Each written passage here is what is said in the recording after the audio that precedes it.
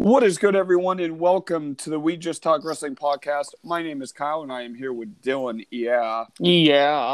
We have a loaded show for you guys today, but as always, we'll be going over the weekly shows, going over any stories from all the different promotions. We'll be recapping WWE's Day 1 event and interviewing indie wrestler Cameron Walker.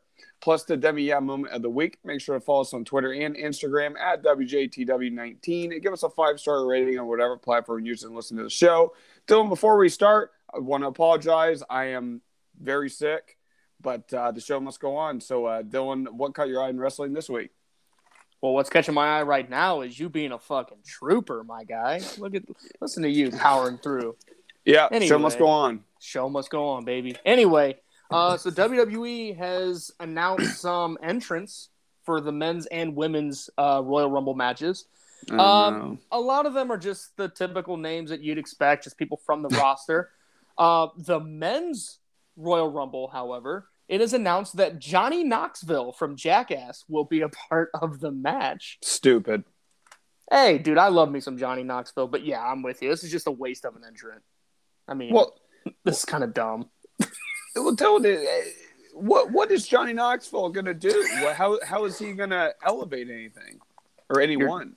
You're turning into Tony Chimmel right now with your voice crack. But I'm with you. I'm with you 100%. It's a waste of a spot. The women's Rumble, however, there's some key names that I don't think a lot of people expected. Now, WWE should have kept these as a secret, but I'm going to run through some names. The Bella Twins are both confirmed. Why? Just cause. Kelly's confirmed. Michelle McCool, we love Michelle McCool. I'm okay with that. She's great. Lita, amazing. She's confirmed for the match. Summer Rae. Yep. Awkward silence. Mm-hmm.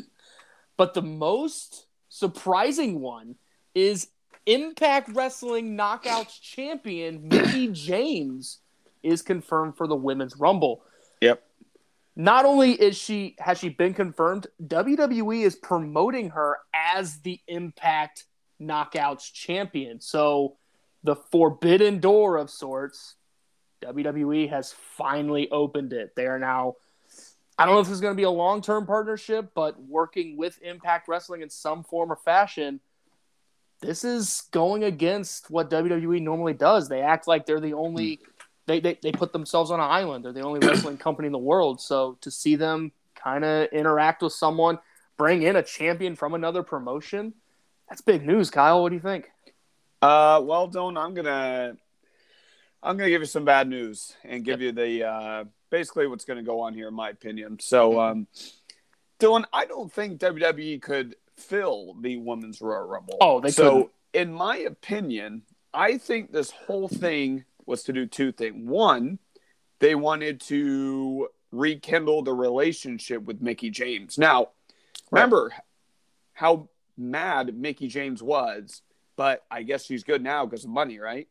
Yeah. Because they gave her a paycheck. Now everything's just great and nothing bad ever happened. But the second thing is, Dylan, is so they did that, and now they're going to use a couple of the talents from Impact into the Royal Rumble because they need to fill it. Mm-hmm. I don't know, man. I don't see any long-term partnership here. If I'm going to be completely honest with you, I think this is a one-night thing. Mm-hmm. And remember, I said how bad the ratings were in Impact. So, I mean, they basically need to do anything they can to get some shine. I wonder if the pay-per-view buys for Hard to Kill will go up tonight just because they're WWE tweets and stuff like that related. So maybe that was the whole thing to get those pay-per-views up. I just don't see anything good happening. WWE probably just going to bury anyone from Impact. The only names, Dylan, Summer Rae is with Impact, so that's why she is back. As far as I know, she's signed with Impact. Mickie James, you got to think maybe the Inspiration, maybe Dashwood. I don't see them using any Impact names that they have made, just the ex-WWE names. Right. So, in my opinion, this is only for the short term. This really doesn't do anything but fill the Rumble and rekindle the relationship between Mickie James and WWE. Yeah, I mean, yeah, this isn't going to go to a long-term thing. You're not going to see a big feud between Mickie and Charlotte or whatever, champion versus champion thing. Nothing like that. But yeah, it's you're not going to see Rosemary show up, and that's going to be kind of like you said, it's going to be ex-WWE stars who just happen to be with Impact. Probably see a couple more surprise names. I could see the Inspiration as a tandem, both being in there. As much as I would love to see Rosemary in the Rumble, don't waste that on someone like Rosemary. Actually, I mean, like, dude, Impact has a really good women's division. I hate to see anyone lose, but I mean, it's good shine. So if there's anybody that deserves mainstream recognition, it is Rosemary. Right. So I wouldn't mind if they booked her strong, which we know they wouldn't. The only person that I could see them booking strong, Dylan, is Jordynne Grace. Yes. So that would be the only non-ex-WWE woman that I could see being the Rumble. So do you see? So are you saying Mickey's not going to have a strong outing? It's just more of a, hey, I'm here. I don't think it's going to be that. I don't think it's going to be that big. I think she may go deep. She's obviously not going to win, but I wouldn't be shocked if she's in the final 5 or 6. Yeah, but I think she'll be in the 23 to 27 range. We'll save our predictions. Oh, okay. Yeah. But I think she's going to be later, and then that's how she lasts. Mm-hmm. I'm going to have to get a feel for the whole field and everything before we make our predictions and stuff like that. But, yeah, that's some big news. And if WWE – some people said that they think Vince bought Impact, which I do not think is the case. No. If anything happens to that, maybe Dylan and I will get on the impromptu episode here and we'll talk about more in depth. But don't expect it because it's just short term. But exactly. All right, Dylan. So my news story this week will be covering more WWE cuts that occurred. Yep.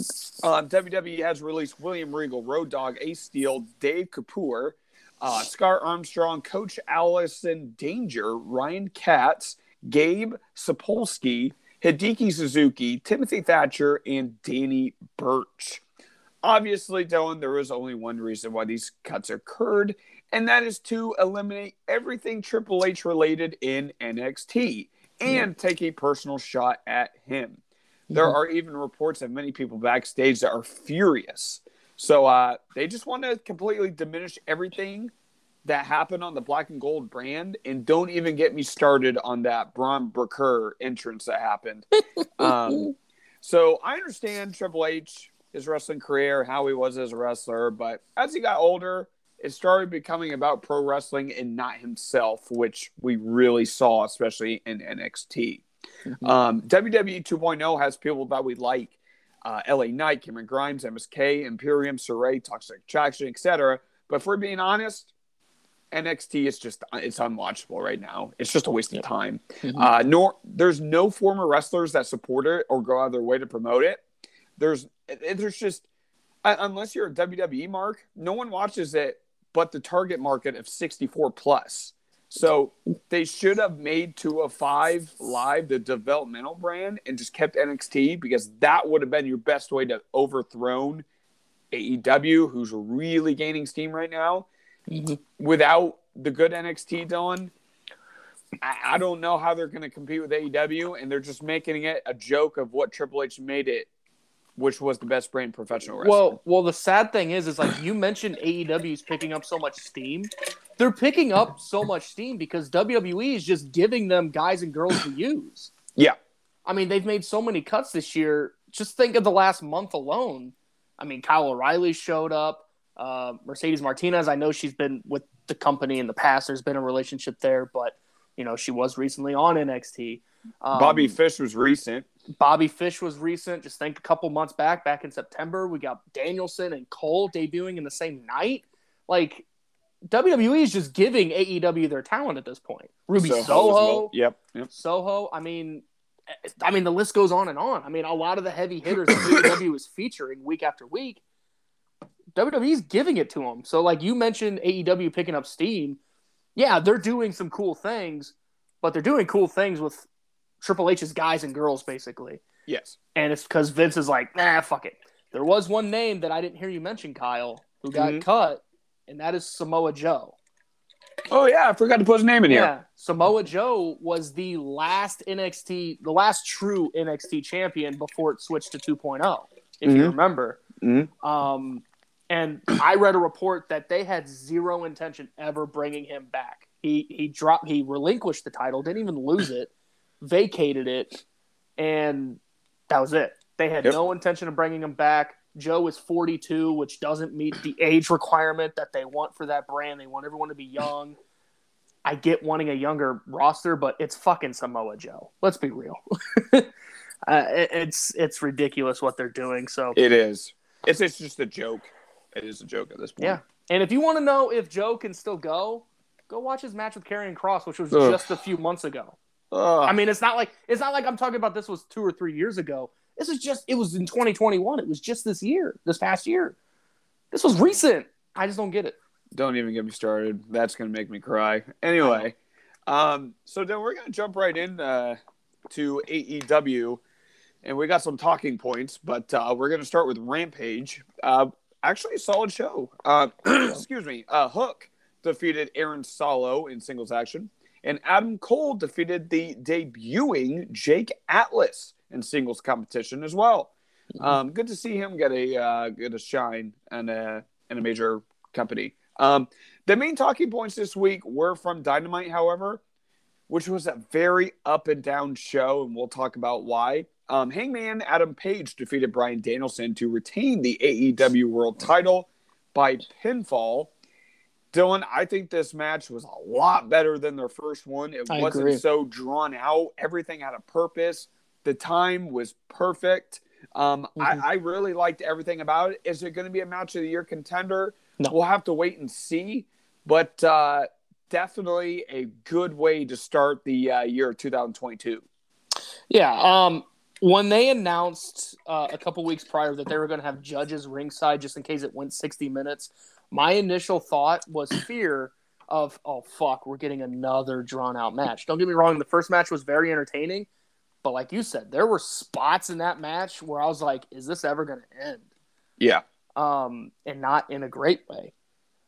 It turned out to be a great match, don't get me wrong. I loved it, but I was fearful for this match of like, they're going to have another 60-minute draw and this is going to be fucking ridiculous.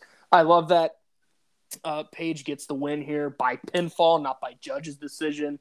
And it was still a competitive match, still very fun. And like you said, it was better than their first. And we'll talk about this a little bit later, but I don't think Danielson's going to be the one to beat Adam Page anymore. Nope. But we'll have to wait and see what happens. So we're going to go into the next major talking point, which was the main event of the show. Jurassic Express defeated the Lucha Bros to become the new AEW Tag Team Champions.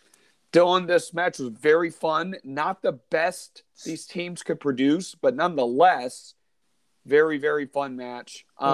We do wish Rey Fenix a speedy recovery. He had a brutal spot through the table by Luchasaurus. People thought his arm was broken. However, it's just severely dislocated. So we're thankful it's not a big tear or just a breaking of the arm, but hopefully he'll be back as soon as possible. Dylan, so now you have to think, did the decision change mid-match when Phoenix was injured? And, Penta's like, listen, man, you guys are going to have to win because I don't have a partner, because it did look like they held back. The lights went out during that match, Dylan, so a lot of people think Brody King was going to debut as well, but that never happened because of this injury. So it's going to be interesting to see where they go from here, but I'm very happy that the Lucha Express are the tag team champions. Yeah, I don't want to take away from Jurassic Express's win, but my initial thought, because when Rey Fenix got hurt, it's actually within the last 2 minutes of the match, so I wonder if they rushed it. And if you go back and watch the finish, Jungle Boy won with a roll-up. It's not like it was a big, clean finish, a big, dramatic finish. So I wonder, like you said, did they just call an audible on the fly, which does happen in pro wrestling. Injuries happen, and you have to change things as you go. Not trying to take away from the win, but like you said, was Brody King supposed to debut, and now we're supposed to get Malachi Black, Brody King, and the Lucha Bros? Was that their original plan going in? Yeah. And they had to call an audible last second. and that feud doesn't have as much impact with Jurassic Express, as much as I love that team. You can debate that. It's kind of kind of a toss up. And then the last point, Dylan, massive. Jade Cargill defeated Ruby Soho to become the first TBS Women's Champion. Mm-hmm. Dylan and I are not going to agree on this, but in my opinion, Dylan, this was not the right decision. It was the only decision they could make. You aren't going to build Jade Cargill to become 22-0 and to lose to someone like Ruby Soho. The match itself, let's be honest, was not good. And I don't know. Like, that match was just very, very bad. But the potential for Jade is there. So I hope she grows and learns while she's championing, because there's a lot of people that do become better as their champion. Yep. So I'm hoping she becomes comfortable because the talent is there. She just needs to put it all together. However, Soho, she did not work in this match at all. Mm-hmm. So what'd you think of the match and the decision? Yeah, the match itself was okay at best, and I'm not gonna lie, I wasn't as excited for this match going in. I remember telling you that if it was Soho and Thunder Rosa, I feel like it would have been a better match, but face-face dynamics don't always work in wrestling, so you had to put a heel in there. When Jade Cargill won the semifinal, my initial thought is, well, she's got to win the thing now, right? Because, 22-0, like you said. I thought when the tournament was announced, it was built to put a belt on Soho without beating Britt Baker. Uh-huh. Maybe she wasn't ready to beat Britt, but she was ready to be a champion in some form of fashion. I love that they went in a completely different direction. You've talked about numerous times that AEW plays it too safe with their booking, even though you feel this was the right choice. This was the right choice. This wasn't the safe choice. I think the safe choice would have been put the belt on an established star like Ruby Soho instead of one of their homegrown talents. Yes. So I like that decision. I like the risk there. And it seems like Soho is going to be feuding again with Britt Baker. They teased it on Dynamite again. So, I mean, everyone wins, I guess, in that scenario. So, I mean, good for everyone. And I don't see it as a complete shock because, remember, with everything considered, the woman's 22-0, and she is dominant. She just needs – She has the look. She has probably the best look in wrestling right now. Now, she's got to become more crisp, especially running the ropes, and some corner stops are a little here and there, but she's got everything you need to become a massive star. Well, she's a legit athlete, Kyle. Remember, she played women's basketball. Exactly. So, she is an athlete. And between the two, I'm picking Jade Cargill any day of the week over Ruby Soho.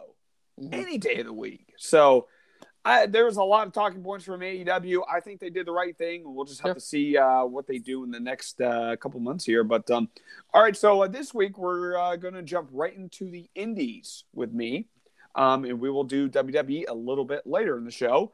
So, Dylan, you ready? Yeah, go ahead. Hopefully my voice just isn't completely correct through the whole thing. But you're good. You're good, Tony. You're good. This week, Dylan, I will be highlighting Imperial Wrestling Entertainment based out of the state of Michigan for IWE Battlezone TV. We started with Captain Tony Garrix defeating Victor Cross, Hannah Henderson, and Juniper Gates in a 4-corner war match, which was super entertaining. Kudos to all 4 people there. Corey Kerr defeated Rick Cordia in a Haas fight by DQ after being attacked by Jacob Braun. Pretty cool stuff there. Rocky Shocker defeated Roberto Cruz in a very fun match. I don't think it was up to par as the opener, but still, both of those guys have a lot of good strength, so I did enjoy the match there. But in the main event, Backwoods Bam defended the IWE World Heavyweight Championship against Greater Goods, Jeremiah J. Hughes, and Bill Blackwell. And this match was fantastic. 3 guys punching each other in the face, literally strangling each other. Near falls, constant action. I love the story that it was a 2-on-1 because Hughes and Blackwell, they're in the same faction. So the storytelling is perfect. This was chaos with so many people coming, interfering, in and out. Blackwell ended up nailing Hughes, turning on his partner. as Bam hits an elbow drop for the win and to retain his title. Very fun contest. All three of these guys are super talented, and the commentary team told the story so well. Check out this promotion on their YouTube page. I'm not sure if they post it anywhere else, but just make sure you go to their YouTube page every week. You won't miss it there because you really don't want to miss it. They have a lot of good stuff in store, especially in February as well. As for my MVP, very close, but Captain Tony Garrix is my MVP. Very smart wrestling. Just very smart. Has a big IQ or a high IQ, I should say. Picks his spots very well, and all his moves look super clean.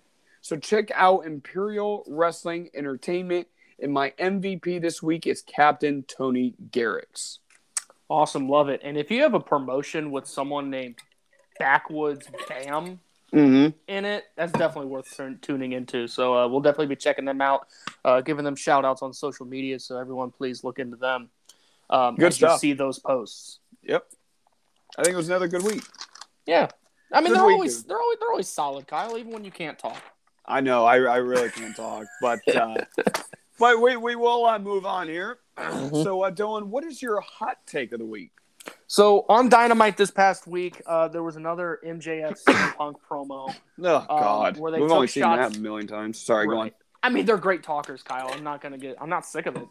You are. Mm-hmm. So they take a lot of shots at each other, but there was something in that promo that no one is talking about, and it's this upcoming week. CM Punk is supposed to wrestle Wardlow. Correct? That's yes. what MJF announced at the end of the promo. Everyone's talking about the shots at WWE that they each took and mentioning WrestleMania and all this and that, but no one's talking about Wardlow wrestling CM Punk next week. So my hot take, Kyle, is also a spoiler and a prediction. Wardlow is going to defeat CM Punk. Clean.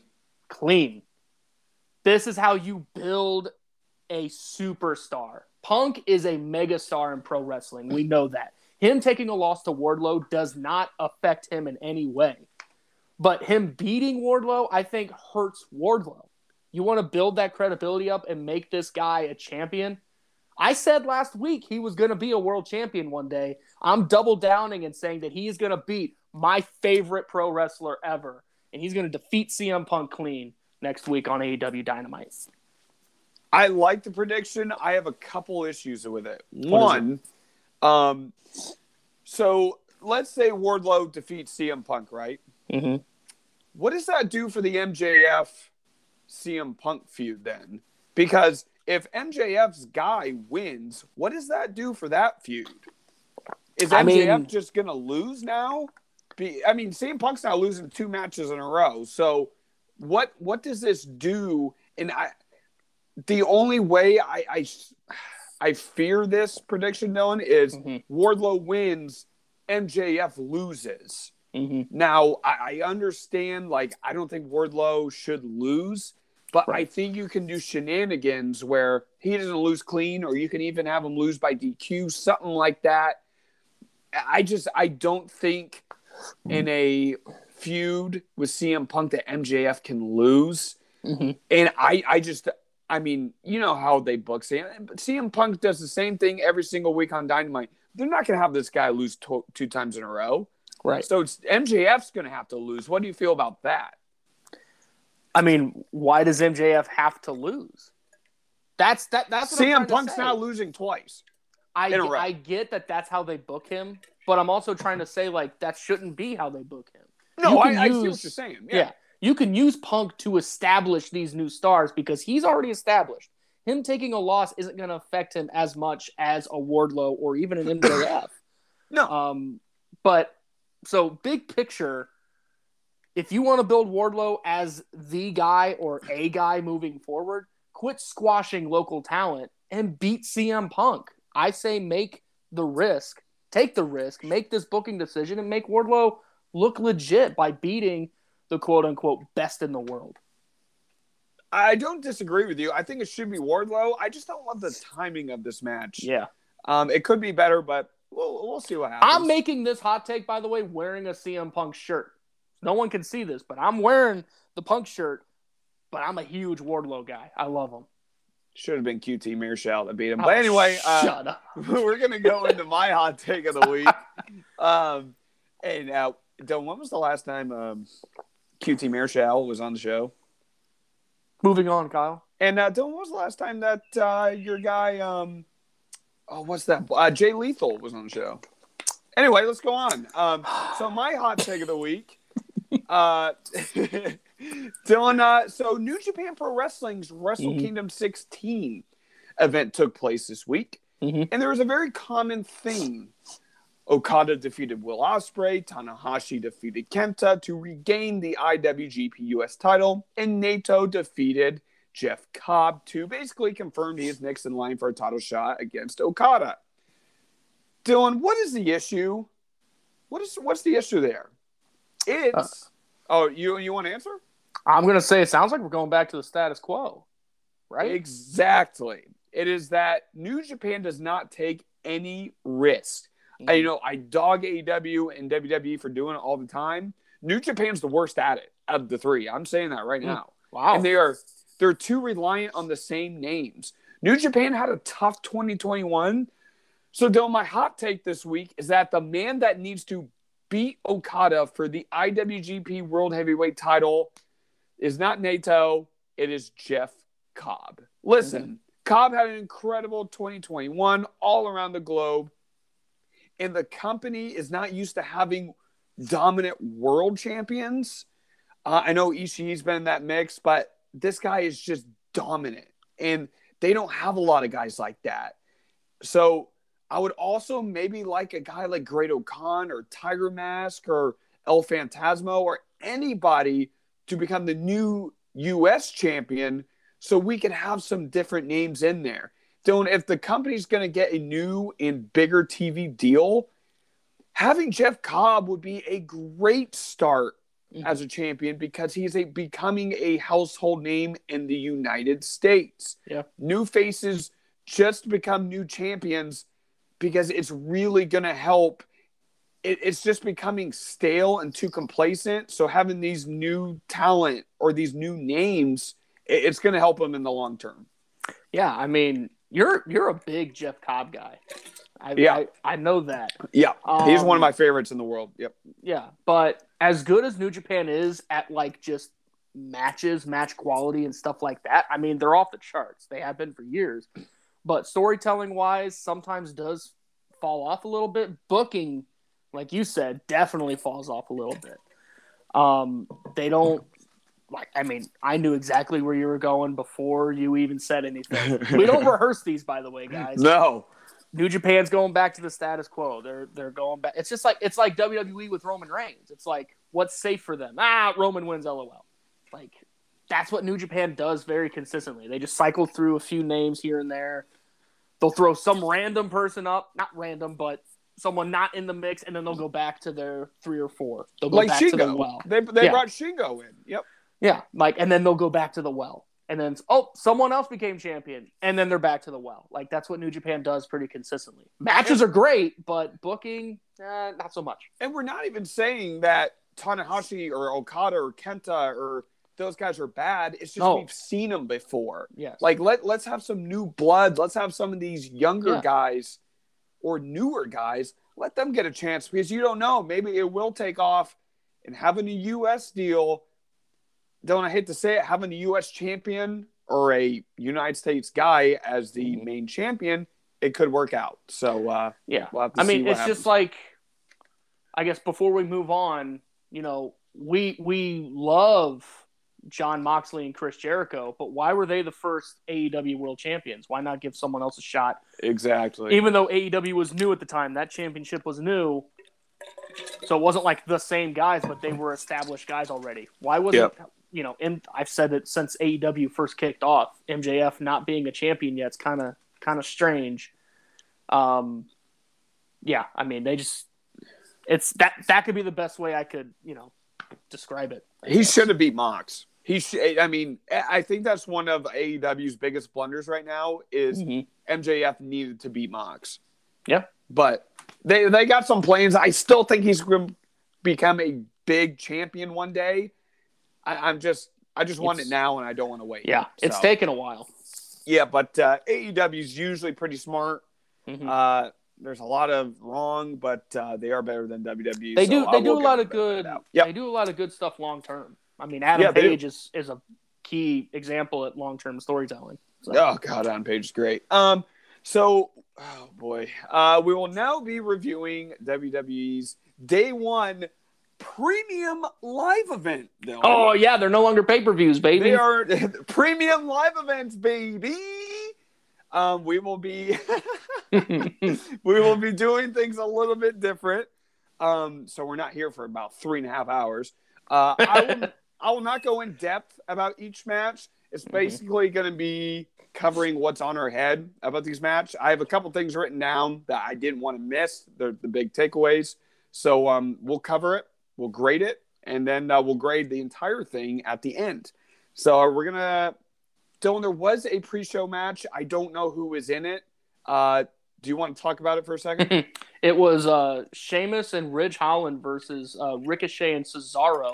And the only takeaway is that Ricochet broke and Sheamus won a 2-on-1 handicap match. That was it. Oh, my God. 1 star. Oh, my goodness gracious. Anyway. I mean, it sucks for Ridge Holland. This is another thing we talked about Rey Fenix getting hurt. Like, injuries happen. But, yeah, it turned into a 2-on-1 and Sheamus still got the win, which you know how I fucking feel about that. So, I give it a 1.3. I'm rating it now. Fuck it. That poor guy, Ridge Holland. I just know. Whenever he gains momentum, Dylan, he always happens. There's just some guys. There's just some guys that don't get the best of luck. But we wish him a speedy recovery. He's going to become a better wrestler from this. So we're going to start with the main card, Dylan. WWE SmackDown Tag Team titles on the line. The Usos versus the New Day. When I break down these matches, I'm basically going to say the result first, and then we'll talk about it. The Usos did retain their titles after hitting Kofi with a 3D. Yes. So, Dylan, would you like to start with this match? So, I mean, this is just the typical New Day Usos match. And I don't say that in a bad way. I mean, anytime these two teams are on my screen, it's money. They still find a way to, like, reinvent the wheel, I guess. And adding the 3D move to the Usos repertoire is definitely a way to keep this fresh. Not seeing the same finish over and over. I would have liked to see the Usos win here. What did I predict? You said the New Day. Yeah, that's what I mean. I would have liked to see the New Day win just to kind of continue the build that they're going for with the King Woods gimmick. And all in all, it was a fun match still. I enjoyed it. Dylan, I'm going to go in a kind of a different direction. I thought the match started very slow. Not every match has to be 100 miles an hour, but since we've seen this match a million times, our expectations start to become higher. There were fun combo moves by both teams, but towards the middle, it just, I don't know, it started slowing down, but it did pick up once the Woods hot tag occurred, and then it did start picking up, which it usually does. I like the slugfest spot by Woods and Jay. That was really cool. I did notice a few moves that didn't look great by Kofi Kingston around, like when he does like the boom drop and like that big lariat that he does. That didn't look clean, but it's Kofi. He's great. I don't knock him on it too much. But he did make up for it when he did sell the knee very well. Match picked up at the end, Dylan. Listen. These guys are not going to have a bad match just because all four of them are very, very, very talented. The match itself was good, not great. We've seen them have better matches, but it was still a solid way to start the show. Yeah, absolutely. It was a good show opener. So what do you give it out of 5? I enjoyed it. I'm going to go 3.3. That is exactly what I gave it, a 3.3. Sweet. So, we're going to move on to Drew McIntyre, Dylan. Took on Dylan's favorite wrestler in the world, Madcap Moss. Dylan, I'm going to start with this one, and then you can say what you need to say. I'm going to be honest, Dylan. Drew McIntyre did win this match, by the way, with a Claymore.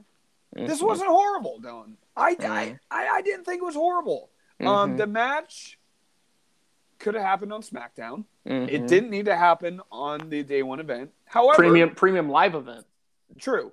However, Drew's belly to belly on the outside was sweet. I'm glad they gave Moss some offense because Riddick Moss, not Madcap Moss, but Riddick Moss, he's not awful in the ring. He's actually not bad. He's grown over the years. Yeah.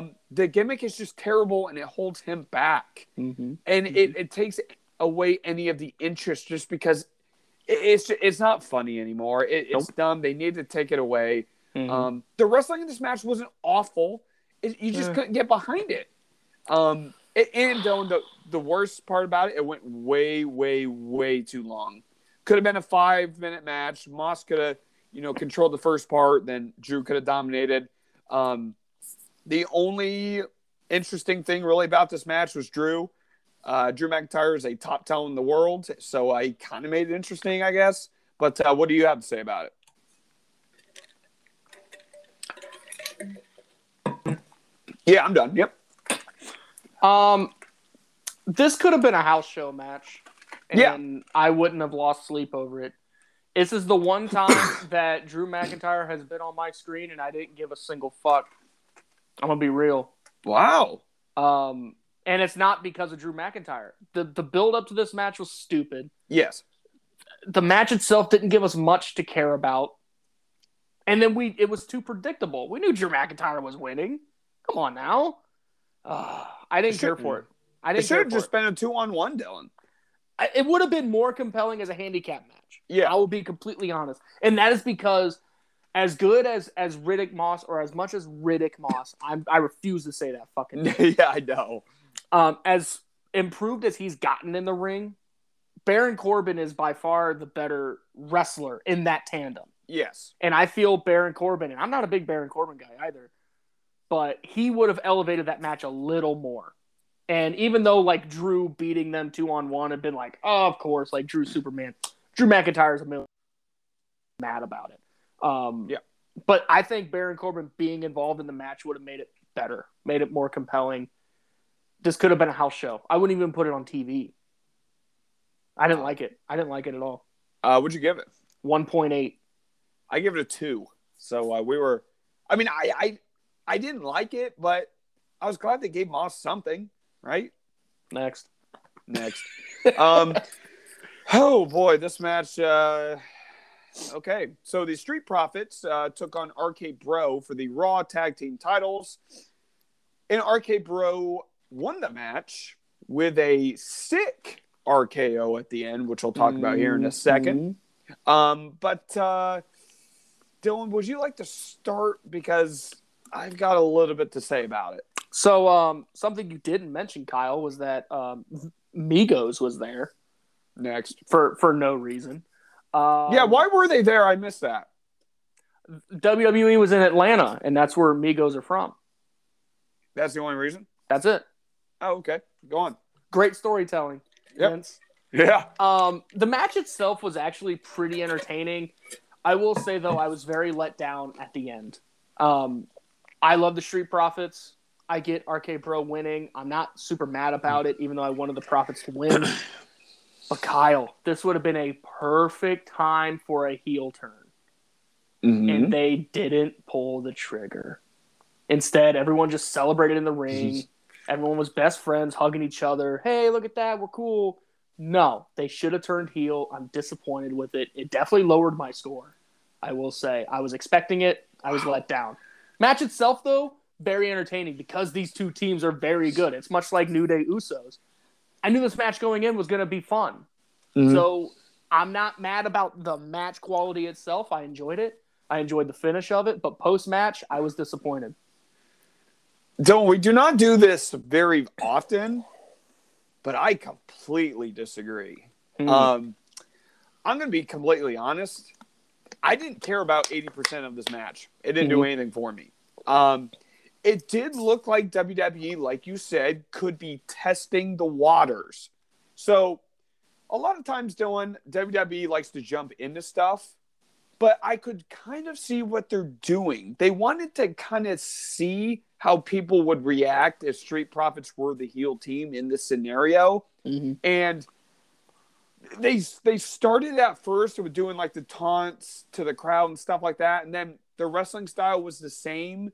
But I think it can work. I think it's just going to be a slow build, which I'm not too against. You know, it's WWE; they're going to mess up anyway. But right, I'm not against the slow build and seeing how the fans would react because they just jump into stuff and no one cares about it. So I'm not too against that. But one plus in this match, Dylan, Matt Riddle is becoming so good in the ring. Yes. And that he can carry a match by himself, which is huge for RK Bro. The flip from Ford, over the ring post was very, very cool. I love that spot. And the pop-up RKO at the end ruled. Loved it. Like I said, the ending was amazing. I loved it. The match was very vanilla, and it didn't do a lot for me. Okay. I expected a lot more. These teams are great. I just didn't love it. What did you give it? I gave it a 2.5. It was just right down the middle. Wow. Okay, I give it a 2.7. I rated it higher than you did. And you dogged it more than me. I did, yeah. It was, dude. It was post-match for me. It sounds like I enjoyed the action more than you, and you were okay with everything else, and I was disappointed. But right? Do you see what I'm saying about the slow build and testing the waters? I do. I just feel like this would have been a good time to pull that trigger. But remember, Dylan, here's my thing about winning a tournament is that winning a tournament does not mean you have this big build or this big story. Remember, there hasn't been a big story between these two teams. So I'm okay with RK Bro retaining because I want them to lose someone meaningful. Okay, let me clarify. I'm okay with RK Bro winning. I'm saying post-match, Street Profits should have attacked. Oh, I see what you're saying. Turn should have happened. And then you continue on a story. These teams can have a series of matches instead of what seems like a one and done. But you could do that at the Royal Rumble. You could have the heel turn the Royal Rumble. If they even do the match. You wait till I break down Raw, buddy. Yeah, true. All right, we're going to move on. Next, what was match? It was Edge versus The Miz. Yeah. Yikes. Dylan, I'm going to have you start with this one. I love both of these guys so much that it pains me to say that this match was a huge disappointment. This sucked. The match itself was awful. And I think it was because they were more worried about what happened post-match and a build-up post-match, which we will get to after we each say our thoughts. This match sucked. Yeah. Really cool Edge entrance. The Brood mixed in with the regular Edge entrance, which I love. Miz looks like $1 million on paper. This should have been a underdog show stealer. Yeah, it should have been match of the night. It easily had the potential on paper to be match of the night, and it was kind of a dud.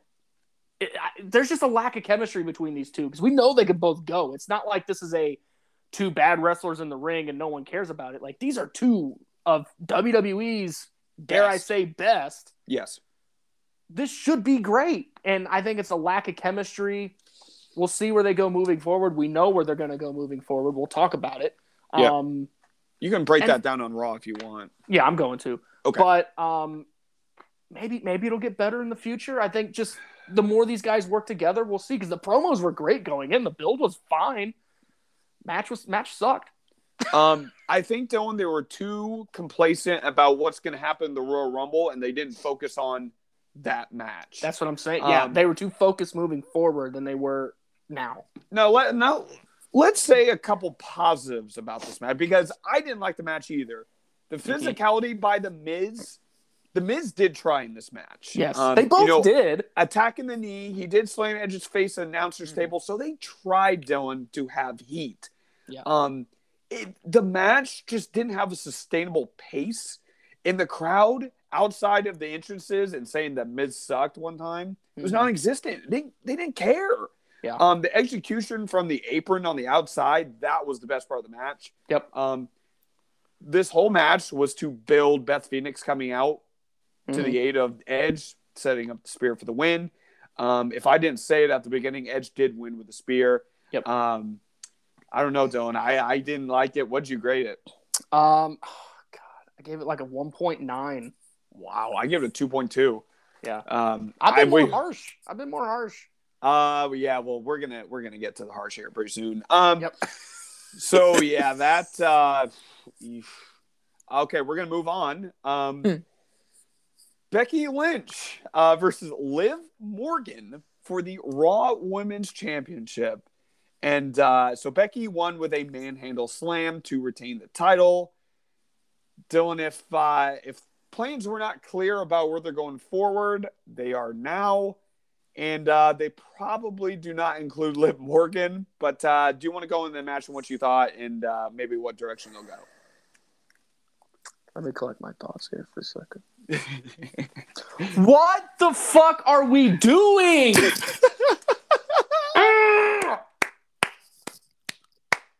Let's go. Cycle Dylan in the building. What are we doing? You built a fucking star and did nothing with it. I would be loose on the star, but I completely understand what you're saying. Dude, the crowd is so much behind Liv. Yeah. They wanted her so badly to win. Dude, I was on the edge of my seat watching this match. I'm like, you got to do it. This is it. I told you Becky was winning. I am so disappointed. Okay. All right. So let me get my unbiased journalist voice back on. Match itself was actually very good. Whew. Yes, I liked it. I love this match. But my fucking God, can we not just give Liv Morgan a chance? Oh, dude, she's been so good the last several months, and I don't understand what we're doing here. Well, don't. It's everyone else. What are we doing with Shayna? I agree. It's like, look, on this show, I'm the only Becky supporter remaining. Kyle has checked out. No, I can't stand her. Yeah, Kyle's checked out. He's gone. I'm the only one who supports Becky. And it's not even a knock on her. It's just like it's a knock on WWE. It's another poor booking decision. I love Becky Lynch, but it's like, God damn it. Like, we have someone new that people are behind. I think they're afraid with the whole, like, last time they put the belt on someone, we're going to break it down in a little bit, but it didn't really work. Well, yeah, but just look at what character you gave it on. You gave it to a stupid superhero gimmick that didn't work. I know, and I wonder if, like, not that good. I was talking about someone else, but we'll get to it later. But I see what you're saying. Like, the crowd was behind Nikki. All right, let's give her the belt, and it was a fucking dud. I don't know. Like, WWE can't book with fear. That's what I'm saying. Wrestling promotions cannot book with fear. You got to take a risk every once in a while.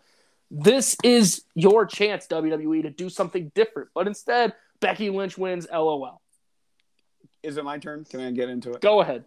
Going in this match, Dylan, so from when it started, bell rang, I thought this lacked the big fight feel that it needed. I think the promos weren't awful, but they're definitely carried by Becky because she's definitely the better on the mic of the two. But I don't know. I didn't feel like, oh my gosh, Liv's going to win. It just felt like another match for me. Liv did show the emotion early, especially, the announcer table spot. Crowd was super behind her. But man, Dylan, you're not going to like this. Mm-hmm. She's average in the ring, and when you put her with someone average like Becky, it's going to be average. I'm going to be completely honest with you. I couldn't get into this. The leg drop on the back of the neck, it didn't look great. I continued to lose interest. Liv really tried in this match, and I'm not denying the effort. The shotgun drop kick, the first one, the second one didn't connect great, but the first one was awesome. So did the sunset, like flipping, that was whatever great. thing off the top rope. That was really cool. Becky sold that very, very well. Becky had a few nice kicks here and there, but then I didn't get the feel that this was a big, big match or a big feud. When you put, two wrestlers that aren't at the top of the division in the ring, This is around what I expected is a decent match. I give credit to Liv. She's come a long way. Mm-hmm. If she was ever going to become champion, Dylan, it would have been on Saturday night. Yeah, and I feel like it's not happening now. And Dylan, why did she not win this match as well? She was going against someone from the Four Horsewomen. That's what it is. The Four Horsewomen, they dictate everything. They did not want someone like Liv, Dylan. I think this is the biggest reason. They didn't want Liv walking into WrestleMania as a champion. So they thought, well, why would we give it to Liv if she's not going to be walking in 3 months later WrestleMania? So, listen, Liv Morgan is not winning the Royal Rumble. Let's be completely honest. We're going to talk about Raw and what direction they're going to go. That does not include Liv Morgan, unfortunately. It kind of does, but it's not going to in the long term. Yep. I just found it interesting, Dylan. The last thing I'll say about this match, the crowd, it's looking tired of the repetition of the champions in this company. It just is. Like, people are just like, why are we doing this? Why can't we put it on someone new? It's getting old, and people are tired of it, Dylan. I didn't like the match very much. The effort was there. I didn't love the moves. I think I was more X's and O's than you were. The emotion was there. I just didn't care for it. So what'd you give it? I gave it a 2.8 out of 5. It could have been better. But I still enjoyed it. But man, just the lack of risk here took it away. I give it 2.6. I didn't even like it, and it was almost. So I was a little bit nicer than you were. But all respect to Liv. If she ever does leave, I think they've got a big star in their hands, because if she gets a little bit better in the ring, Dylan, she's going to be awesome. And she's getting better. She's getting better, but can she be the level of a Charlotte or Shayna Baszler? We'll have to wait and see. But, oh boy, this one's going to take a while. WWE Championship in the main event was now a fatal 5-way. There was news that Roman could not, because I don't know if he had COVID-19 or ran into someone COVID-19. I'm not sure what they said. He said he tested positive. I know that's what they said. That's a very quick return for that. Anyway, Brock Lesnar was now in the match, making it a fatal 5-way. So I'm going to say this before I say the result. Once Brock came out last, you knew he was winning the match. They presented everyone just like a random guy until Brock came out, and that was the big feel. And Brock Lesnar did defeat Big E, Kevin Owens, Seth Rollins, and Bobby Lashley to win the title. Actually, you know what? I'm going to let you go first. So what did you think here, Dylan? This match was a very, very, very entertaining car crash. I was just going to say car crash. This match was 100 miles per hour. There was no Loved it. There was no feeling out process. There was no lockup. There was no intense stare downs. This was, I'm going to fuck you up, and I'm going to do it very quickly. Loved it. And everyone looked good. Owens got a little bit in. Rollins got a little bit in. But they were kind of afterthoughts. This was about Big E, Lashley, and Lesnar, it felt like. It was mainly Lashley and Brock to me. Yeah, but even that, their interactions were very limited. And I think they did that on purpose. And the interactions they did have, Bobby looked like a fucking star. Oh, God, yeah. Brock, people don't say this about Brock Lesnar enough. He has got extremely high IQ when it comes to pro wrestling. He sold like a champ. That spear through the barricade looked brutal. It looked like he was on the ropes in the Hurt Lock, and it was Big E who broke it up. Brock Lesnar didn't get out of it. So he made Bobby look amazing. Big E looked good in this match. He sold very well. He did sell. This was probably the strongest I've seen Big E since he became champion, and that's saying something, and it's in the match that he lost. I absolutely loved this match. I'm not mad about Brock Lesnar winning, especially with the direction they're going to go, and I'll talk about that very soon. I loved it. I really did. I'm not mad about it. I don't have a lot of knocks to say. I feel like the 10-minute mark that it had, I think it was somewhere around there, 8 to 10 minutes long. It was a very quick match. It fit. it's one of those things where it was a short match, but didn't feel rushed, if that makes sense. It was just high energy, go get them, good finish. Brock's the champ with Paul Heyman again. Good stuff. If it just would have went about maybe 3 minutes longer, it would have been just a little bit better. I would have liked to have seen a little bit more from the tandem of Rollins and Owens. That's only my biggest complaint. Yeah. Because that's probably going to be a WrestleMania match, in my opinion, will be Owens and Rollins, because that's what they usually do. They have a short team and they have a WrestleMania match. I'm not sure if that's going to happen, but it kind of looks like it for me. Anyway, Dylan, this match was awesome. Like I said, once Brock came out last, everyone knew he was winning. Like you said, it was car crash. They were just tossing each other around the ring. I loved it. Lashley speared Brock in the next week. Bobby Lashley has a great flatliner. No one talks about that enough. The partnership with Seth and Kevin, great psychology there. Kevin Owens was fantastic, I thought. The crowd is just so behind him. It's just a shame that they're not going to put the title on him anytime soon. Everything made sense. Once Brock came back and dominated, it was just more, it's just the icing on the cake pretty much that he was going to win. They protected Bobby so much in this match because there's a direction that we're going to go, and we might disagree a little bit, but we'll get to that. Finish made sense, Dylan. Brock pinned the one guy that – listen, Big E did look good in this match. I'm not denying it, but look who he's in the ring with. He's literally in the ring with 4 of the best guys maybe in the world, Dylan. So I'm not saying that he didn't look bad, but he was in the ring with some really good talent. It's of the 5, unfortunately, Big E was the only one that could have taken the pin. Yes. Listen, I was not a fan of his title reign, but I really felt bad for Big E because he's probably not going to win the title anytime soon, or he might not even win it again. No. At least for a long time anyway. I think the ring work of Big E isn't that far off. It's just the gimmick is just what kills me about Big E.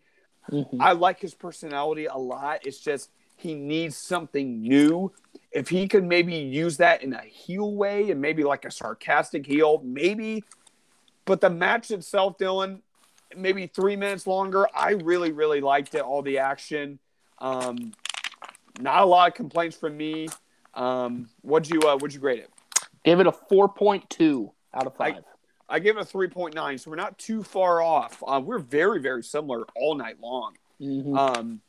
So, good stuff in the main event. Would you like to say your overall thoughts on the pay-per-view? Your grade out of 10. Yeah, in your match of the night, by the way, which I think we already know.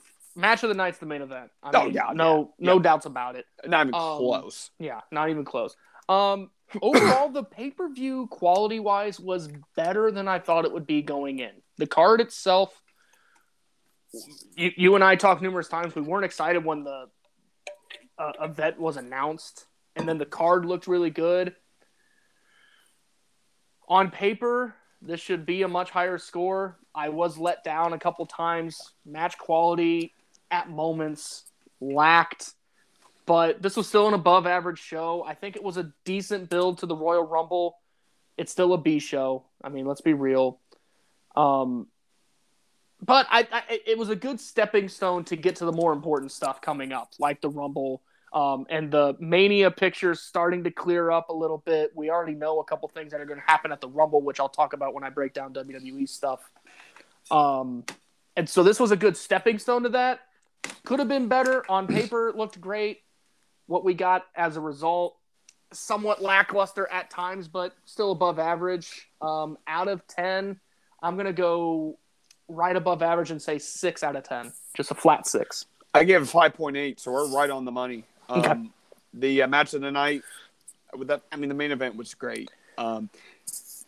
I don't want you to forget about this match this time next year, Dylan, because we might be talking about it because this match was really, really good. Really good. Overall, I thought it was a little bit above average. I was let down a little bit, Dylan. I didn't like the Street Profits, RK Bro.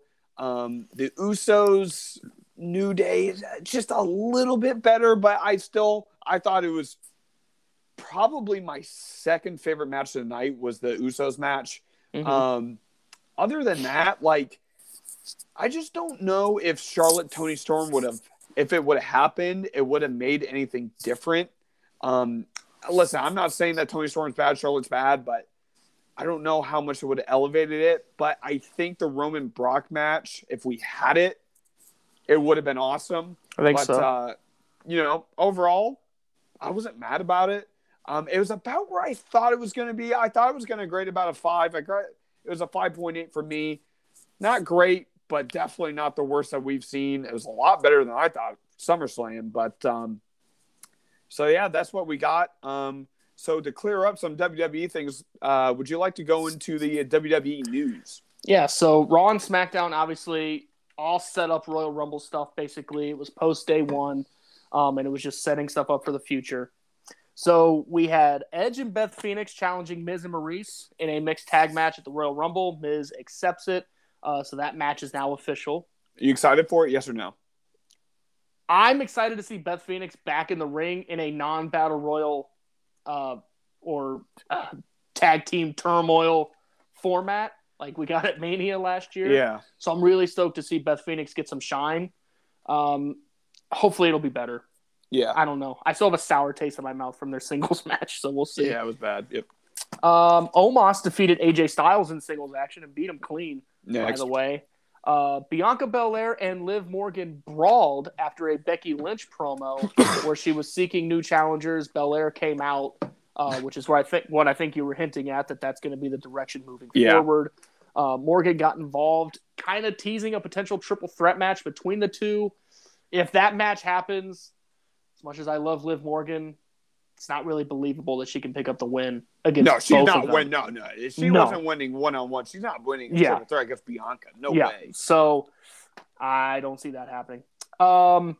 In big news, Chad Gable, what? Before you get there, they did announce next week triple threat match, number one contenders, Liv, Bianca, and Piper. I don't know why Piper Niven is even in that. She lost every match to Bianca. Maybe they could do Piper Niven against Becky, just do something different, just as a one-off film. Because let's be honest, would you turn Liv heel? Maybe. I don't know. I probably wouldn't just because people like her. But let's be honest, she's not winning the title. But let's go on with the Chad Gable news because I heard about this. Yeah, Chad Gable and Otis did defeat RK Bro. Let's go, man. Otis getting the pinfall over Matt Riddle, hitting a front slam.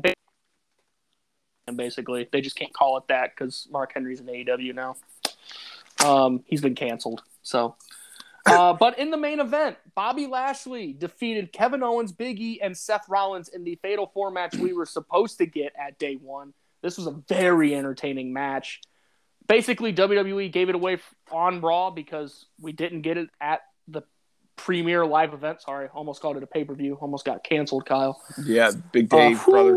Big Dave would have came after me. Lashley picks up the win. He is now the number one contender for Brock Lesnar's WWE title, and these two behemoths will finally square off one-on-one at the Royal Rumble.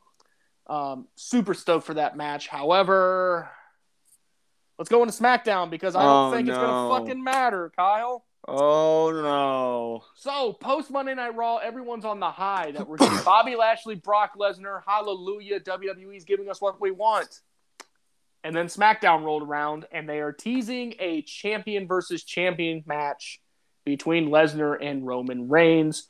Reports now are saying that match will probably happen at WrestleMania to unify the world titles. That's the rumor going around the dirt sheets. We'll see if that actually happens, but there's unfinished business between these two. Instead of letting them just carry on their own shit and doing a fresh start for the both of them, like I told you could happen, they said, fuck it. They're both champions, but that's the match you want. We've seen it. Look, it'll be a fine match. You said yourself that if it happened at day one, it would have been okay. We would have been fine with it. It would have been a fun match. But my God, you just gave us Brock and Bobby, and now you're going to be like, nah, you're going to get Roman after this. It makes the Bobby news feel useless, right? Well, and it makes Bobby look like a Jabroni. Yeah, I was gonna say dumbass, but a jabroni just because like.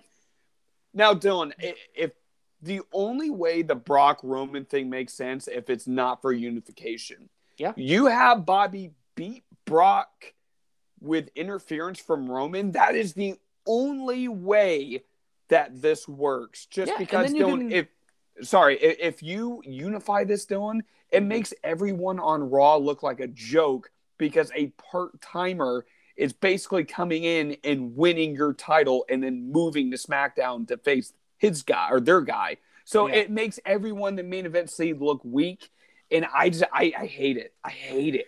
If they do the unification thing, I hate to say it, but there should only be one winner, and it's Roman Reigns. Oh yeah, because if you're only going to have one champion in WWE moving forward, which I'm not entirely against, to be honest, having one world champion bounce from show to show, it's got to be Roman. You can't have a part-timer be that one champion. So we'll see what happens.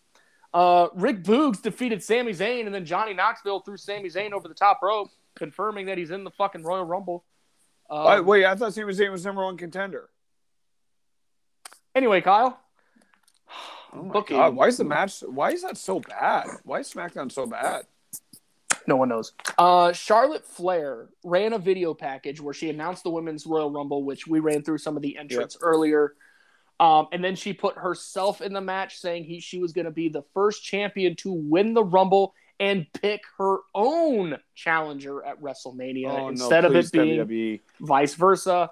Kyle, I can really see that happening. Please, WWE, please don't. Oh my, dude! If Charlotte opens up the show and wins, I'm leaving. I'm leaving your house. I'm done. I'm not watching the rest of it. I don't care. I don't care if Ace Austin comes out and wins the men's. I am not watching the rest of that show if Charlotte wins. Oh, shit. I am walking out. So after that, Naomi came out, cuts a promo saying how she should be challenger. Okay. Why? I don't know. Because Toni Storm got cut and they have no one else to come out and interrupt. Dylan, how do you feel about Naomi? I just don't think she's that great in the ring. She's very fun and she's very athletic. Yes. But ring work, she's just not it. I think she's a great athlete. She's a average at best wrestler, and that's about it. Yep. She's not a great storyteller. Her feuds aren't very believable, but she is exciting. But that's it. It's mainly because of her entrance, but go on. Yeah. Anyway, Charlotte Flair beat her, so it was all for nothing anyway. Yeah. The Usos defeated the New Day for the tag titles to retain the tag titles. This match was a street fight and had the feel like this was going to be the last match between the two teams for at least a while. It just kind of had that feel going in that you put a stipulation on it like this, it's like a winner take all kind of thing. They didn't advertise it like that, but that's kind of how it felt. Who's next? Anyway, Kyle. I don't know. That's the thing. Is like nothing really was set up. Anyway. I know who's next. It's going to be Moss and Corbijn. Oh, my God. It's going to be Rick Boogs and Nakamura. Oh, my gosh, it is. It is. Oh, no. Go on. Anyway. Nakamura's ruined. Adam Pearce said that he had a challenger for Roman Reigns for the Universal title. So the show ends with Roman watching the street fight in his locker room or whatever. Someone knocks at the door.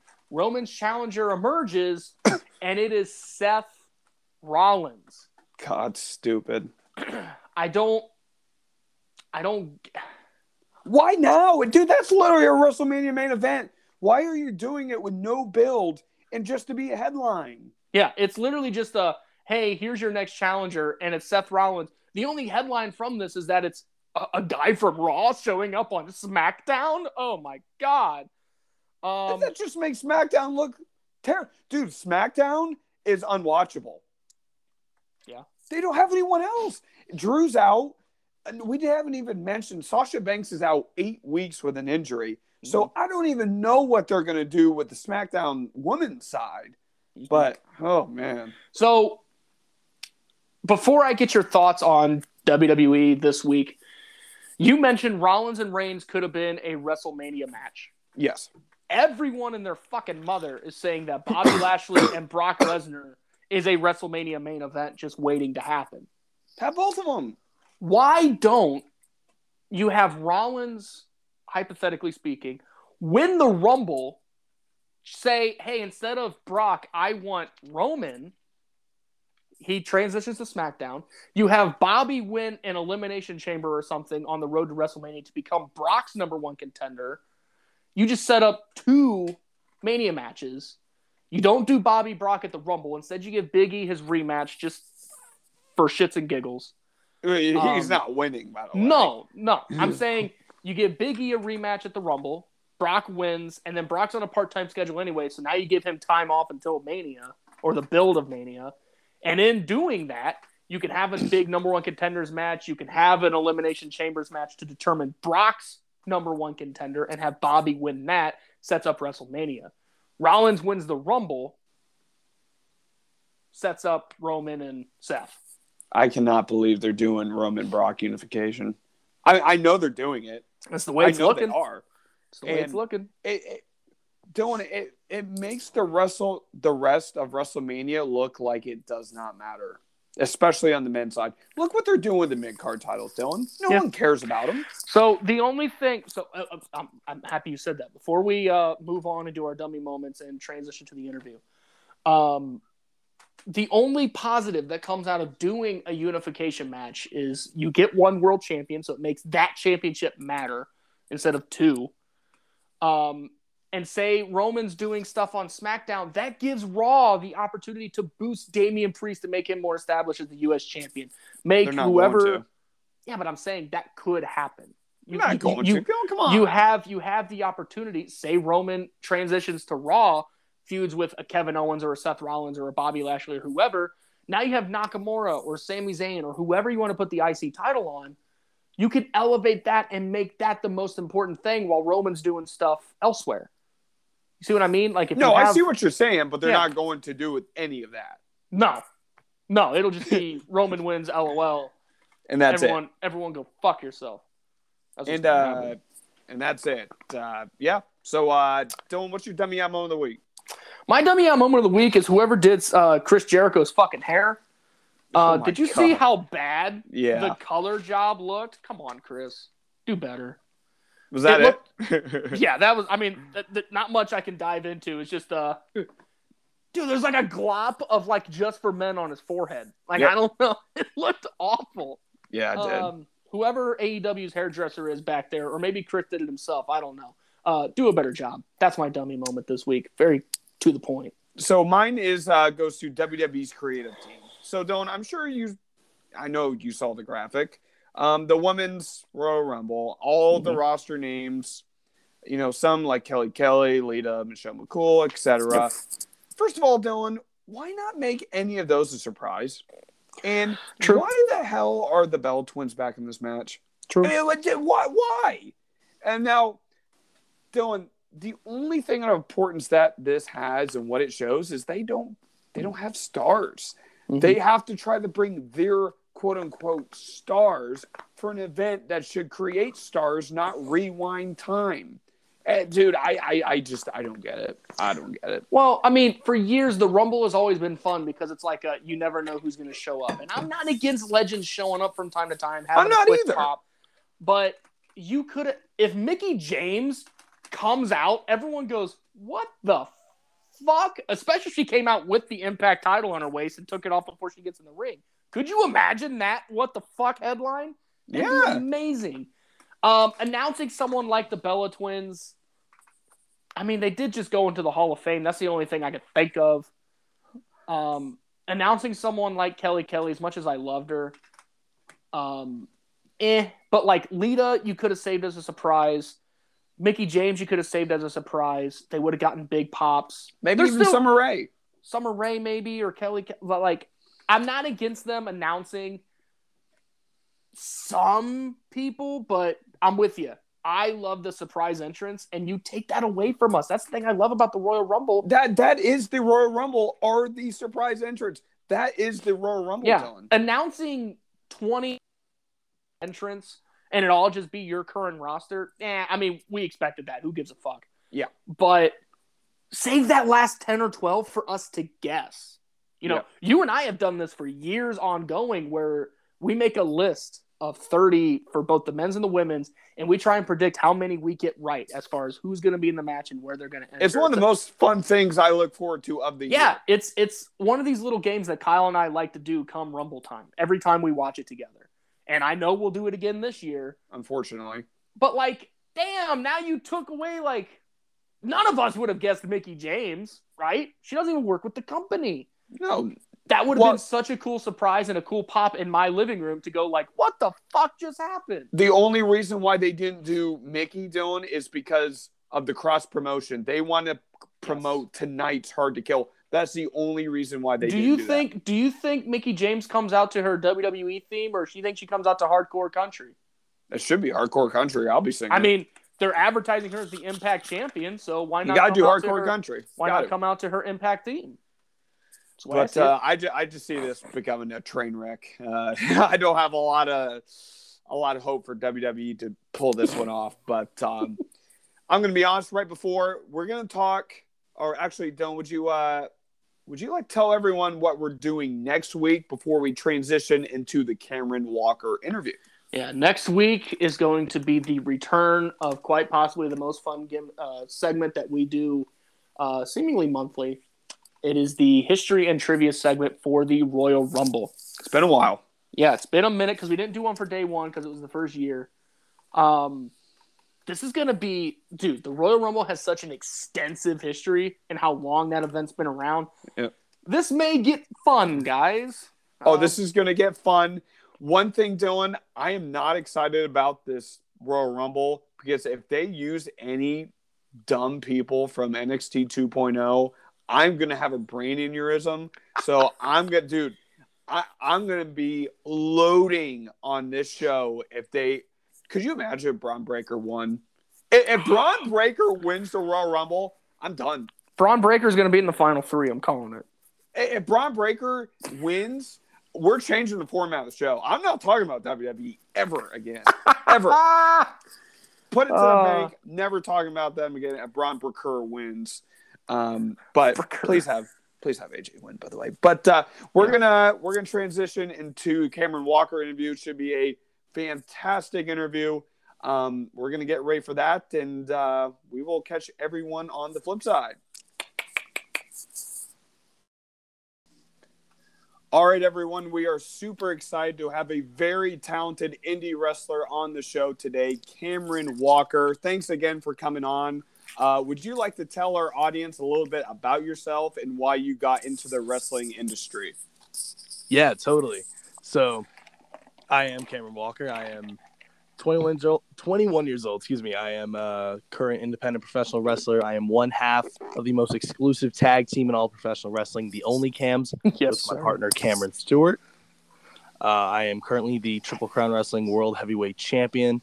And the reason I got into wrestling is just it's the most cliche answer because you're going to hear from a lot of guys, but it's just something I grew up loving, and it's something that I was dying to be a part of, and I just did it. Was there one company you liked a lot, or was it just all kinds of different wrestling you watched? I mean, it was a lot of things, but mainly I just loved watching WWE growing up. I was a big fan of like Edge and Jeff Hardy, like the late 2000s, early 2010s. Mm-hmm. That's when I really fell in love with it. Kind of like on par with us. Yeah, around the same time frame too. Kyle and I, when we were kids, that's what we bonded over, really. Yeah, we were wee little children. I kind of wanted to get like your point of view from a fan's perspective because wrestling nowadays is kind of divisive. It's either you like one thing or you like another, and no one seems to be able to agree. And I think if it's all good, it's all good. But what kind of style? I guess stylistically, what are you into as a fan, and how does that inspire you in the ring as well? Well, I guess I enjoy. I just like watching good guy versus bad guy storytelling. Yeah, honestly, and that's the root of every good match. That's the root of every good story in wrestling. And you just go back and really just like one rivalry that I loved watching growing up was just CM Punk and Jeff Hardy. Yes. Like over the world title, and that was just simple, good guy versus bad guy, huge fan favorite. Everyone hated Punk. They just meshed together so well. Mm-hmm. Yeah, that's a feud and a storyline that doesn't get brought up enough. That was one of my favorites as well. You had the straight edge guy against the guy who was, kind of beat at his own drum kind of thing, and it was very people connected with it. They were two like polar opposites, but they had great chemistry as well. So I'm happy you brought that feud up in specifics. So you had a match, I guess, last night, tag match with Dwayne Davis facing Russ Bray and Tyler Logan. And after that match, you attacked Tyler Logan with your title. Can you explain the dynamic you and Logan have, plus explain like the feud and how it transpired? Yeah, so that was actually last week, January 1st. Okay. I think it just aired last night, but me and Tyler actually had a title match last night. Oh, wow. Okay. Yeah, so that little punk's just running his mouth. Me and Dwayne, we're doing our thing. Tyler's out here. He's small fish, big pond. Thinks he can be the champ. Gets a little lucky on me. So we beat him. No big deal. No deal. I swear. Yeah, that's funny. So he challenges me to actually, I challenged him because I felt a little disrespected. So I challenged him 1-on-1 for the title last night, January 8th in Monticello, and I whooped his butt. And I'm still champ. What was the finish of the match? Oh, I hit the unprettier on him as I love that do. Move. Love it. I have watched a couple of your matches, and wow, you are very, very impressive. Do you really stick to one promotion, or do you kind of bounce around a little bit? I try to bounce around as much as I can. Gotcha. I do. I mean, there's obviously every wrestler's going to have this. There's going to be a core couple promotions that you're always going to be working for consistently, but it's always great to branch out. And, for me, trying to get my name out and not just Triple Crown and not just ARW and not just Pro Wrestling Mid-South, but, in all these new places that I'm trying to work. I debuted at a place in Georgia on Friday. I am going to Texas next Saturday. I'm just, trying to go to new places and while still maintaining a professional relationship with the current places I work for. Absolutely. That's awesome. So everyone knows by now, wrestling's a tough industry to break into. What keeps you motivated? What keeps you grinding towards your goals? I just have a great support group, honestly. Mm-hmm. My family, but honestly, my friends. I got a lot of friends in this industry, and we're always just trying to better each other. Like the other Cam in particular. I have some other friends down in Florida, Space Cowboy Stacey Alexander, and Eli Perez. It's just you just surround yourself with great people, and great things happen. Absolutely. I kind of want to talk about your tag team for a second. The Only Cams. You kind of gave a little promotion at the start. How did that partnership come about, and what goals do you guys have for yourself? Because you're currently a singles champion. You guys gonna be going after tag team goal and other promotions? Like, what do you guys got going on? Yeah, so that is the plan. Okay. Hopefully we can get that accomplished. But it really just started out. We were just texting each other one day, and we're like, it'll be cool. Yeah. That's about as straightforward as you can make that. How'd you guys come up with a name? Obviously, you guys are both Cameron, but is it just more the joke on the OnlyFans thing? Yeah, he made a joke. We're like, you know what? This is money. We love it. I've seen the T-shirt. Where can we find them? Because I gotta have one. I think the other Cam is selling them. He might have them up on his Pro Wrestling Tee store. Okay. his Instagram is at the Cameron Stewart. No, at the Cam Stewart. Excuse me. So I think he should have some on his page for sale. Just the We white gotta ones get that now, shirt. All right, Kyle. So that's 3 on my shopping list now. It's 3. Got to get the Only Cams. Got to get the Danhausen. Got to get the Brendan Devine. Kyle hates that I love Danhausen. I don't mind the guy. He's just, I don't know. Dude's a genius. He is a genius. I will give him that. Oh, that's not what you were saying before he hopped on. I just said he was a little annoying for me, but I don't know. But so I was watching one of your matches today against Izzy Vaden, I think it was a couple months ago, and used a lot of power moves like scoop slam, Samoan drop, stuff like that. Would you say your biggest strength as a wrestler is your power, or is there anything else you think outshines that? Yeah, my power is one thing. Like last night with Tyler, I hit him with power slam. I was throwing him around, whatnot. I mean, he is a smaller guy compared to Izzy, of course. Yeah. But I do like just the mental aspect of my game. Whether it's, affecting the psychology of the opponent or affecting the psychology of the crowd. I do think that's something I do somewhat well. And there's always room for improvement and everything, but I do enjoy the psychology and the mental game a lot. That's definitely a lost art in wrestling. A lot of guys and girls, they focus on just the in-ring stuff, and yeah, that's great, but you can tap into that, heighten that IQ of sorts. It's definitely a lost art. Kyle, that's probably his favorite thing is in-ring psychology. He brings it up every episode. Yep, love it. So what's the best advice you've received, either be from a trainer or another wrestler, maybe, your tag partner? What's the best advice that you could give to someone who wants to break into the business that maybe someone has said to you? So I was trained by Sean Spears and Tyler Breeze down in Florida. Whoa. And when I was first trying to get some shows and whatnot, I was just talking to them, and it burned into my brain. And when I was starting to reach out to all these places and trying to get on all these shows and start making the miles, they told me, it's like, people are going to say no.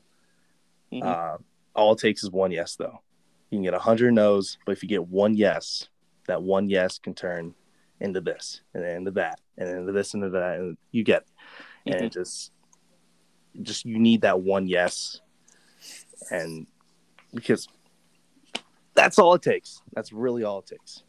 Kind of that never give up mentality, basically. Exactly. What was working with Sean Spears like, and Tyler Breeze? I mean, you just said you're trained by the both of them. What was that experience like? Oh, it was great. Two of the best possible trainers I could have been trained by, and excuse me, sorry, dropped something next to me. I apologize. Oh no, Dylan's done that a bunch. I've had a cat break a bowl. Yeah, it was my protein powder to make sure it didn't spill. Shout out Rise Supplements. It was a great experience, and I just learned so much from them. I still continue to learn so much from them. They're two probably the most underrated workers possibly on the planet. Sean's doing some really cool stuff in AEW right now with MJF and everything. So the fact that you were trained by the both of them that's freaking awesome. I didn't know that going in. I'm sorry. I tried to do as much research as possible, but when you dropped those names, I was like, holy shit, this will be fun. And Tyler Breeze in NXT faced Jushin Liger. So that is crazy. Yeah, that's a great match too. Yeah. Tyler Breeze was the man. I hope we get to see him more in the future. So as you know, there's a lot of different match types in wrestling. What was the craziest match stipulation that you have had for a match? Ooh. I was in a hardcore scramble match a couple weeks ago. That was interesting. I was in I'll be honest, it was a mess. But it was not the hardcore scramble, what I'm about to say. It was like last summer. It was like 4 teams, elimination style, falls count anywhere, hardcore, absolute, just awfulness. Oh, I was just being chased around here with a kendo stick. I think I had a pinata in there at one point. whoa. I went and got an Olaf pinata at Dollar Tree, hit it under the ring, pulled it out. Was going to slam someone on it, and then someone threw a water jug at my back. And then I got hit with Olaf. That is awesome. That might be my favorite. The Olaf Pinata. Where can people find this match? So, because I'm telling you right now, I haven't seen it. I'm watching it as soon as we hop off this. I have not seen it surface anywhere, and I think that's a good thing. So are you a big fan of like hardcore wrestling? Is that something you want to tackle more? Maybe not in the future, definitely. I think if you do it right, and or if you go to the right crowd, then it really is something special. And I don't think I've done enough of it. I'll be honest. I am very interested in doing something pretty cool like that again. You guys are crazy. I fall off the couch and cringe. I couldn't imagine getting hit with kendo sticks. Yeah, that's crazy. But I mean, like it is becoming more and more popular in mainstream wrestling now. AEW is doing more of it, so big time, yeah. It was always taboo for a while. I didn't like it. Dylan, you got another question for him? I'm still stuck on the Olaf thing. Yeah, man. I gotta try and track this thing down. It was in Rocky Top, Tennessee, in last July, I think, or August. One of the two. That's Rocky Top, Tennessee. I do not think it aired. Okay, I'm glad it didn't. Well, I'm gonna try and get in contact with those people. Speaking of match types, what future match types outside of hardcore wrestling do you want to tackle? Ooh, I would love to do an Iron Man match. Okay. I would love to do a ladder match in particular. Yes. Okay. That's, I think, number one. Okay. Definitely number one. Ladder spots can be brutal. Dude, he took an Olaf to the back. He can take it. Well, yeah. Once you take an Olaf to the spine, you're desensitized to everything in life. Oh, God. So, if you could create your own stable using any past or present wrestlers, who would you put into that stable and why?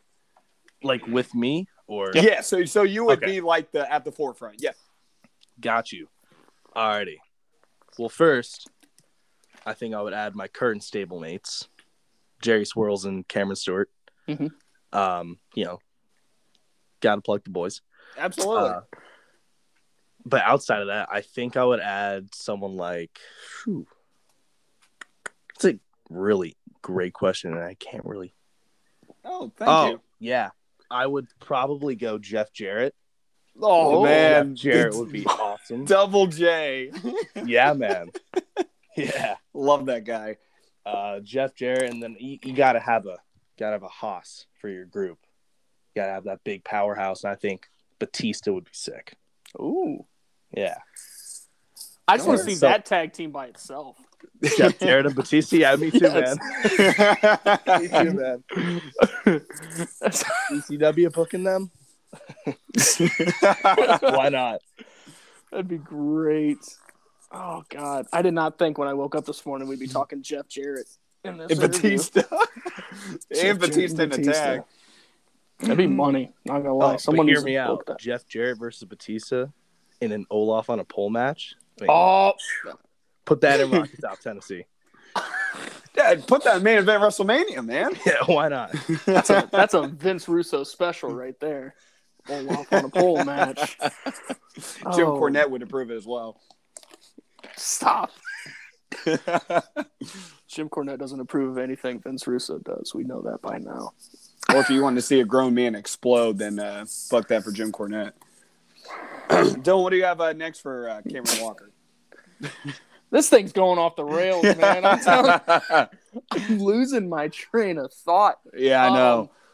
Okay, well, since I brought up Vince Russo, you mentioned you were a big fan or you got into wrestling around 2009, 2010.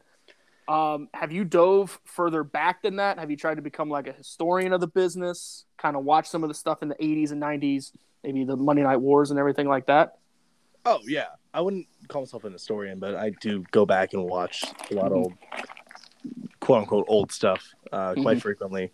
I do like watching Attitude Era stuff. Is fun.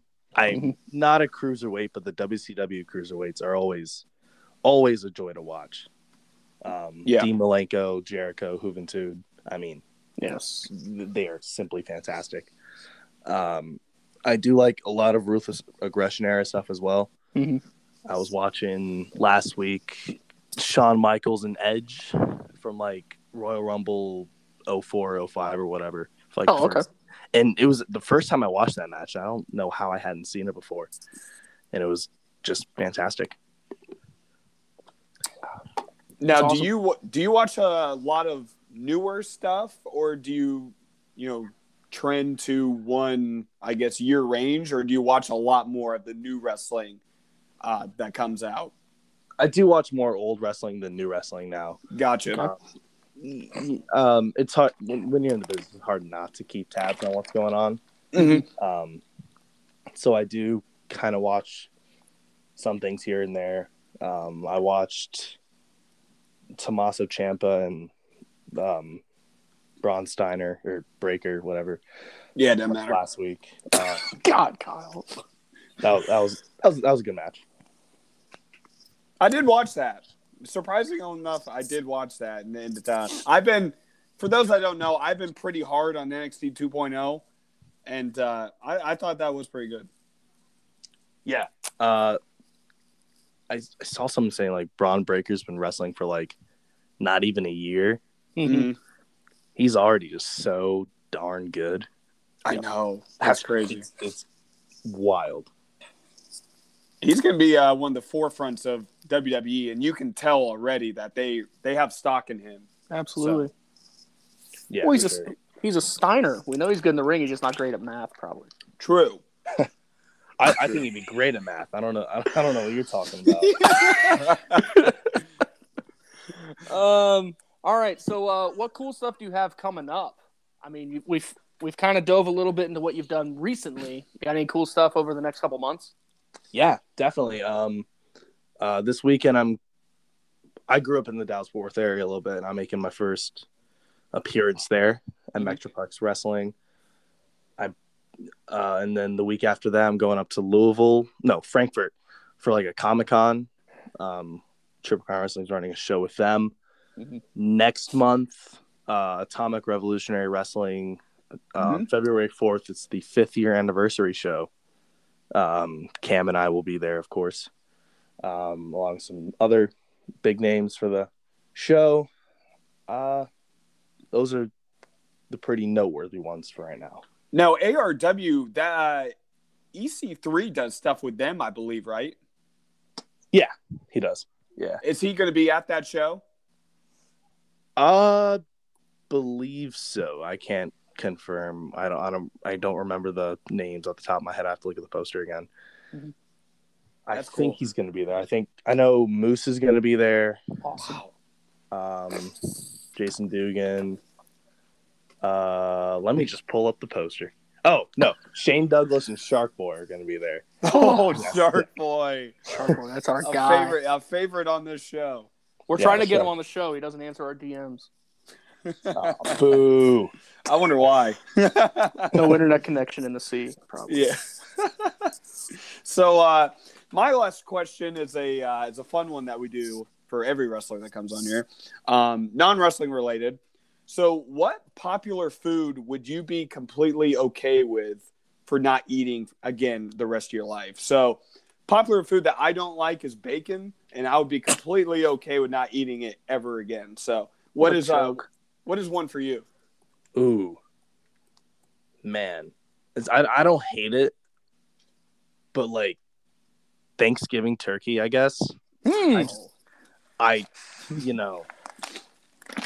could not care less about it. It's really dry. It's dry. Yeah, unless you're soaking it in gravy. It's just that's what I do anyway. Yeah. I would rather have ham on Thanksgiving than turkey. I will stand by that statement. I'm with you. Facts. But Kyle not liking bacon, that's suspect. Yeah, I'm not a big bacon guy. Bacon and ice cream are two very popular ones that I just can't. And you eat black licorice like crazy. I do eat a lot of black. Do you like black licorice? Oh, I do not like black licorice. No. Oh man, I'm actually sane. So yes. I've heard that a couple times. Thank you. But thank you for saying that. Dylan, you got anything else for Cameron Walker here before we hop on out? I think I've got everything covered for the most part. Cool. So we do want to thank you again, Cameron, for taking the time to talk to us. As always, our goal is to spread as much support as possible to you. So go follow him on Twitter at CamWalkerPW. If you have any shows coming in the Indiana, Illinois area, we'd love to come check it out. But everyone, we're on the road to WWE's Royal Rumble. And thanks again, Cameron, for coming on. Thank you so much for having me. It's great talking to you guys. Come to the Midwest sometime. We'd love to come to a show. Absolutely. Will do. Definitely will do. Awesome.